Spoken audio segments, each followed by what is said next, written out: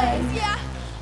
Hey, hi hustlers. Welcome back to another episode on the Girl Hustle Project. I just want to say first, thank you to everyone who has messaged me and has let me know how much this podcast has helped them, whether it's been for a mental kick in the butt or has helped you just find your fire again, or just to not feel so alone with your struggles. I appreciate every single message that has come my way so much. The online world can be such a freaking dark place, and I personally face resistance and negativity daily. So I want to say thank you again for all the positivity that I've been messaged on Instagram and the reviews that have been left on iTunes. I appreciate you all so much. I have absolutely loved and enjoyed creating the episodes for this and bringing you content outside of my coaching and Facebook and Instagram. And I feel like this has been such a safe and positive outlet for me. So I can't thank you enough for supporting me here too. Earlier this week, I had a member of Girl Hustle post within our Facebook group,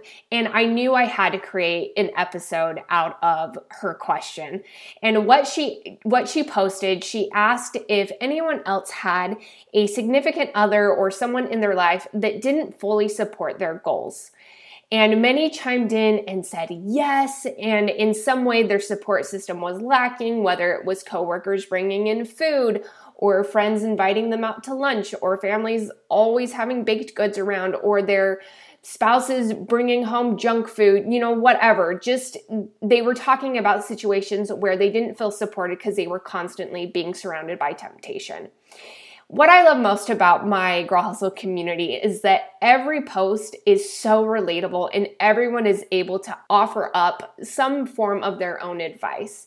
And when she posted this, I got to thinking about my own support system.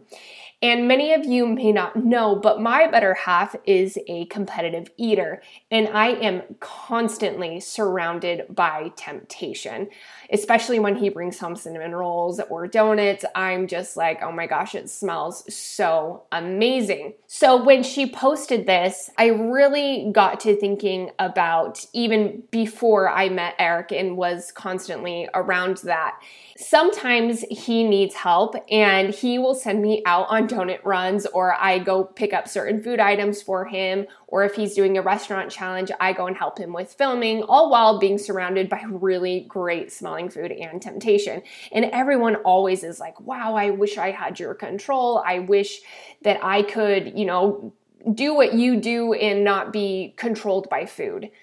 And I just really got to thinking about this, and I knew I had to bring this episode because I know that I'm not the only one who faces this, obviously. So I wanted to think about how I could present this to you in a way that will be applicable in your life and that you can finally figure out how to coexist among other people in your life who you may not feel like support your goals, but actually they are. So I'm really excited to bring this episode to you because it's not that my significant other, Eric, doesn't support my goals. It's not his job to change his entire life to accommodate my needs. He's living his life, and it's my choice to live my life the way I want. So before meeting Eric, my mindset wasn't always this way. And if I wouldn't have been able to change my mindset, my relationship with Eric would not work. There would be a lot of resentment and frustration. So I'm really excited to dive into this today because before meeting Eric, I would get so irritated when friends would invite me to lunch. I would think, gosh, do you not have any consideration for my goals? Why would you even consider inviting me? Because now I have to figure out what I'm going to eat, and I'm going to have ultimate control because I'm not going to get derailed by chips and guac. So that's how my mindset always was. And I would get really, really frustrated. Or even my ex-husband, he would ask me to bring home pizza. And I'd be so ticked off that he would even consider asking me to go and walk into the pizza place, order it, buy it, and sabotage my focus because I could possibly order something for myself, And I became resentful, so resentful of my family and my friends and my classmates and my coworkers, anyone who would bring in goods or put me in a situation where my goals could possibly be derailed. Are you starting to catch what I'm saying with this? I'm talking about my goals and my problems and how everybody's not being considerate of me. Okay? So I got to a point where I was beginning to feel like people just didn't care about me because they were being so inconsiderate. And maybe you're feeling this way too. You and I have such a strong desire to change, and you can't understand why people can't get on your level and take your needs or my needs into consideration. Well, I have a reality check for you because it's your pride, and it was my pride and ego, thinking that because I'm making changes in my life, I have some sort of entitlement, expecting everyone else to pivot around me or you, and that's not fair or right. It is not their responsibility to have to make changes in their lives just because you're making changes in yours. You get mad or resentful because of this, and maybe you're feeling a little heated because of what I just pointed out, because you're lacking your own mental discipline, okay? One of my favorite podcasts is produced by Andy Frisella. Now, if you're not new to the health and fitness space, you may not have heard of him, but if you aren't new, you may have heard of the company called 1st Phorm. Anyway, he's a super successful businessman, and what I love about his podcast, it's called Real AF, is that he keeps it so real about everything in life. So it was really cool and pretty poetic because he actually just recently came out with an episode addressing this exact topic. And I thought it just couldn't have been better timing. So I'm going to relay a little bit about what he talked about, because he said that when you are faced with situations where you're being tempted, you have to change your perspective. Now, I had this realization of having to change my perspective many years ago myself, but I loved how he worded it. And for myself, when I changed my perspective, I remember very clearly I was driving down the street and I was at a stoplight, and I just thought, I can't continue with my fitness journey feeling so much resentful about everybody else around me not getting on my level. I knew that I wouldn't be able to continue with that mindset of making everybody else miserable because of my own choices. And so I just thought to myself, all right, if it's my choice to change, I can't expect everybody else to make changes too. It's my choice and it's my responsibility, not anybody else's. Anyway, so I loved how he worded it because he said, you need to think of every temptation as a test of how badly you want your goal. Just like you can go to the gym and work out, you need to start thinking of these scenarios as your mental gym. You have to exercise self-discipline in order to stop being dictated by factors that are outside of your control. So for example, let's say you've nailed your diet this week and you're doing so freaking good. And you go into work and you see that your boss has brought a box of donuts for everyone. Now, it's super easy to blame your boss for sabotaging your goals. How dare they bring in donuts when you've been on a diet? That is your ego telling you that story. Everyone else is living their lives. Just because you go on a diet doesn't mean they're going to stop living their life. So this situation is a simple test of your will. This is your mental PR squat, your personal record for your mental discipline. Just because it's there and everyone else is stuffing their face doesn't mean you have to participate. I used to waitress and we would get great discounts on meals, and I never once took them up on that offer. I worked at Buffalo Wild Wings for 4 months and not once ate their food. Not once. Just because it was there didn't mean I had to eat it. So I want you to really think about every scenario that you're put in as a test. It is your responsibility to keep yourself in check. No one else's. You can't keep blaming others for your own screw-ups. Oh, someone upset you? Did they make you take your feelings out on the box of cereal? No, that's on you. Just because you're on a road trip and everyone else is getting little snack packs at the gas station doesn't mean you have to too. When you have goals and you have made the choice to make changes, following through is also your choice and your responsibility alone, no one else's. And it's not their responsibility to make it easier for you.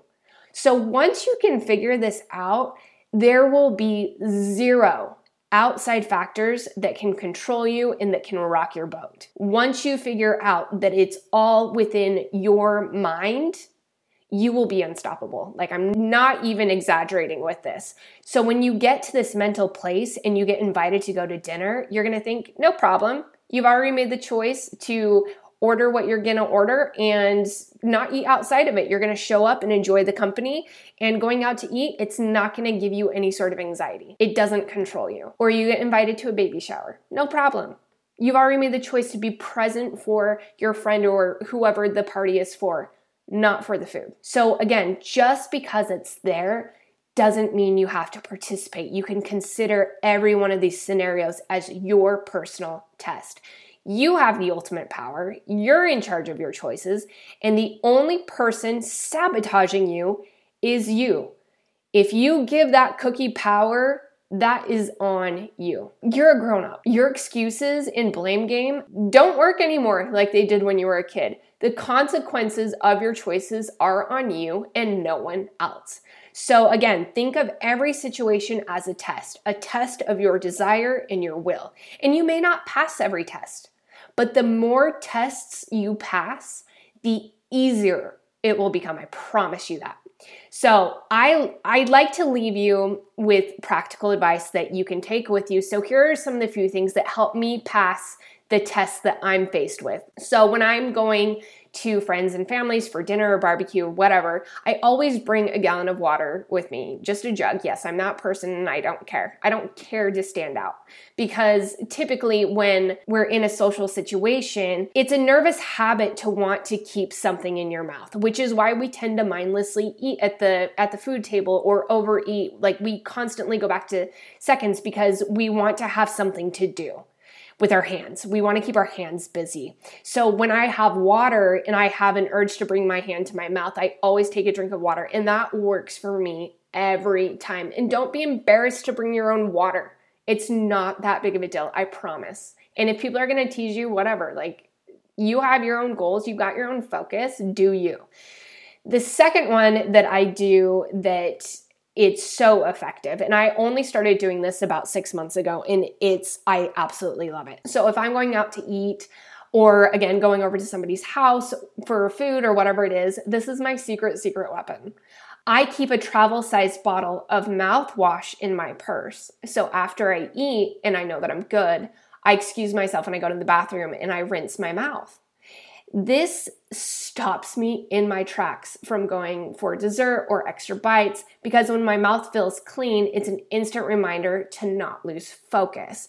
So if I'm at a restaurant and we're notorious for constantly picking at food that's just sitting there at the table. So if I go and excuse myself to the bathroom and I rinse out my mouth, when I go sit back down at the table, I am good. And my focus is back. So those are the two things that I do. I always carry a gallon of water with me, and I have a little bottle of mouthwash in my purse. So at the end of the day, honestly, you can blame everyone and come up with a million excuses, but I have news for you. Your problems don't make you special. They don't. Sorry, sis. They just don't. We all have our own stresses. We all have our own demons. We all have our own issues. So whatever excuse or blame you're coming up with, it doesn't matter. The point is, you have allowed someone or something else to take control over you, and that's not their fault. That's yours.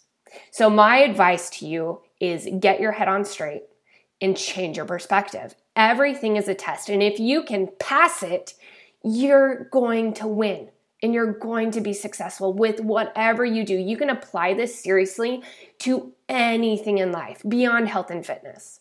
So you have two choices. You can choose hard and live easy, meaning you can choose to have self-discipline. You can choose to pass every test, and you will reap the benefits of having confidence and control. And it's going to make your life so much more enjoyable and happy in so many ways.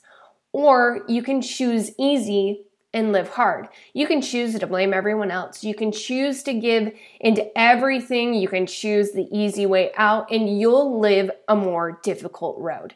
You're going to always be frustrated, always wondering why you can't get your shit together, and it's going to be a hard reality to live in. And that's just the simple facts.